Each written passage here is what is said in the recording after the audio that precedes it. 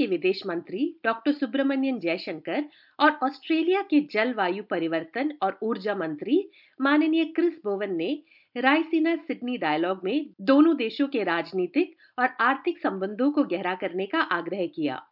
Doctor Jaishankar ने कहा कि इस नवंबर में भारत की G20 प्रेसिडेंसी ग्लोबल सोसाइटी के पुनर्संतुलन का प्रमाण है। Globalization actually has helped to create a rebalancing. G20 itself is proof of that rebalancing. Till 2008, the global leadership, such as it was seen as G7. And the fact was that the events of 2008-2009 demonstrated that G7 was too narrow.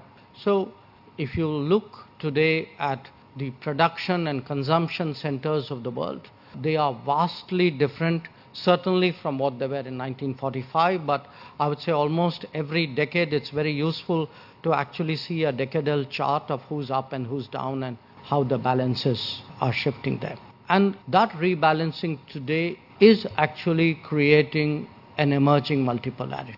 You're clearly going to see many more powers who will have more influence on global debates and global outcomes. उन्होंने कहा कि वैश्विक अर्थव्यवस्था को मजबूत बनाने के लिए मैन्युफैक्चरिंग पर अत्यधिक निर्भरता को कम करना जरूरी है। If there is today really an urgent collective task, it is how to de-risk the global economy. And part of that is over-dependence on manufacturing, over-dependence on energy, over-dependence on services. So how do we create more reliable and resilient supply chains? In a more digital world, how do we ensure at least the minimal trust and transparency? We should not end up in a world where our desire to be greener leads us to be more dependent on a few and therefore more insecure. How do we decentralize? How do we collaborate? How do we diversify? In a sense, how do we democratize the world? Democratize it technologically, democratize it economically. Doctor Jaishankar ने कहा कि आज के बदलते दौर में स्वतंत्रता और लोकतंत्र के मूल्यों पर खुली चर्चा होनी चाहिए। Now, in a changing world, obviously there will be new conversations. One debate, of course, is that of democratic countries, which is really whose democracy, whose values, whose definition, whose norms. Because here too, the transformation of the world, the rebalancing, a lot of it derives from an era of G7 dominance, a very Euro-Atlantic view of what is democracy. That today is very much at the center of a debate and a conversation that we must have on democracy. That there are practices and beliefs and cultures which are relevant to how democracy is actually executed and improved. विदेश मंत्री ने कहा कि Australia और भारत के दृष्टिकोण और विश्वास प्रणाली समान हैं। I had the pleasure of meeting the Prime Minister, of spending time with my counterpart, Penny Wong. I think the Australian view is very much aligned with the thinking which I have put forward. For me, this relationship is exceptionally important. It would, for us, make a big difference in the G20, in the Quad, bilaterally, and I think regionally as well. You know, I'm coming here after spending 3 days in Fiji. So do bear in mind that the India that I represent today is also an India whose influence and interest and footprint is growing in the world. इस अवसर पर Australia के जलवायु परिवर्तन और ऊर्जा मंत्री Chris Bowen ने ये कहा। Now, this is an excellent year for India to chair the G20 and from my point of view, importantly also, chair the Clean Energy Ministerial. Now, there's some disagreement amongst statisticians about whether India has just become the world's most populous nation or is about to become the world's most populous nation in the next month or so. But either way, India is taking its place at the top of the global population mountain. And the theme of India's G20 presidency, Vasudhaiva Kudumpakam, One Earth, One Family, One Future, to me is an indication of the importance India is going to place on interconnected sustainability. And of course, there's no more important element to interconnected sustainability than ensuring that we are tackling climate change. Chris Bowen ने कहा कि Australia में हरित ऊर्जा के उत्पादन के लिए भारत एक भरोसेमंद व्यापारिक साझेदार है। There is no stronger supporter of G20 chairmanship by India than Australia. We will support you in every way possible and partnership with you, because when it comes to the response to the climate crisis and the massive energy transformation, I see Australia and India as key and increasingly important partners. Now, in Australia, we want to manufacture more elements in the renewable energy supply chain. More solar panels, more inverters, more transformers, more batteries. And we need trusted and reliable trading partners being more active in manufacturing of the energy supply chain. And India is a trusted and reliable trading partner par excellence.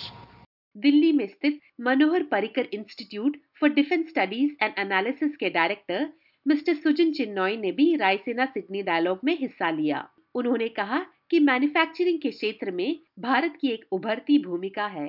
Doctor Jaishankar ji ने जैसे बताया कि खास करके जो manufacturing है इस क्षेत्र में भारत का जो रोल है वो आने वाले दिनों में और सुदृढ़ होगा।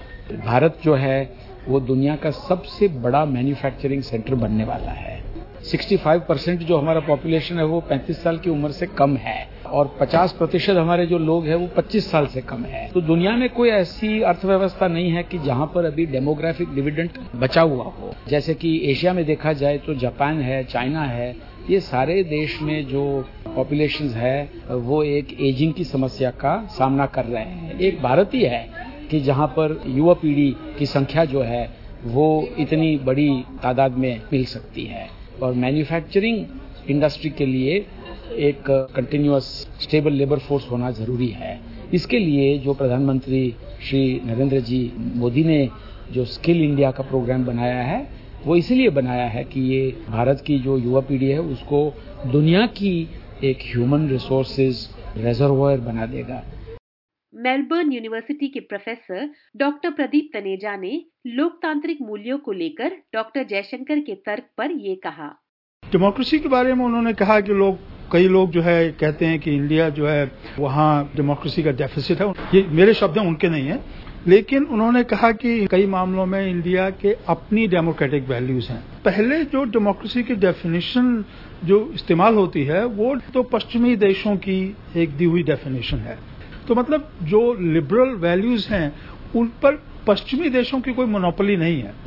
तो डेमोक्रेटिक वैल्यूज पर भी हमको एक बहस करनी चाहिए, उसमें डायलॉग होना चाहिए। डेमोक्रेसी सिर्फ पश्चिमी देशों की कोई दी हुई भेंट नहीं है, इस पर और भी देश जो हैं वो भी कंट्रीब्यूट कर सकते हैं।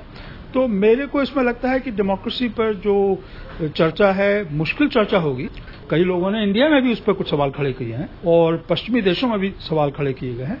लेकिन अच्छा उन्होंने कहा कि इस पर भी हम डिस्कशन करने के लिए तैयार हैं। डॉक्टर तनेजा ने कहा कि भारत और ऑस्ट्रेलिया के संबंध अधिक मल्टी डायमेंशनल बन रहे हैं। भारत और ऑस्ट्रेलिया के संबंध जो हैं एक ऐसे रास्ते पर पहुंच चुके हैं कि आगे हम तरक्की ही देखेंगे। उसमें मतलब मुश्किलें भी आ सकती हैं, डिफरेंसेस भी आएंगे, लेकिन संबंध जो है मल्टी डायमेंशनल बन रहे हैं। सिर्फ आर्थिक नहीं है, सिर्फ व्यापार के बारे में नहीं है। अब ये ऐसा लगता है कि हमारे जो राजनीतिक संबंध हैं, राजनयिक डिप्लोमेटिक संबंध जो है भारत और ऑस्ट्रेलिया के बीच में नए नए रास्ते निकल रहे हैं। तो डॉक्टर जयशंकर ने जो अपने स्पीच में यहाँ पर कहा, उन्होंने ये कहा कि अमेरिका भी बदल गया है। पहली बार इतिहास में ऐसा हुआ है कि अमेरिका भारत को सीरियसली लेने लगा है। भारत की दुनिया में क्या भूमिका हो सकती है, भारत की एशिया में क्या भूमिका हो सकती है या इंडो पैसिफिक में क्या भूमिका हो सकती है, अमेरिका अब उसको ज्यादा समझने लगा है। और मुझे लगता है कि ऑस्ट्रेलिया भी अब उसको दूसरी तरह से समझने लगा है। तो मेरा मानना यह है कि समय जो है वो भारत के साथ है। अंतर्राष्ट्रीय जो पूरा माहौल है वो बदल गया है और ये भारत का समय है। अब इस मौके को भारत अच्छी तरह से इस्तेमाल करता है या भारत गंवा देता है, इसको ये समय बताएगा। SBS हिंदी से इस रिपोर्ट को प्रस्तुत किया है फेबिन जोसेफ ने।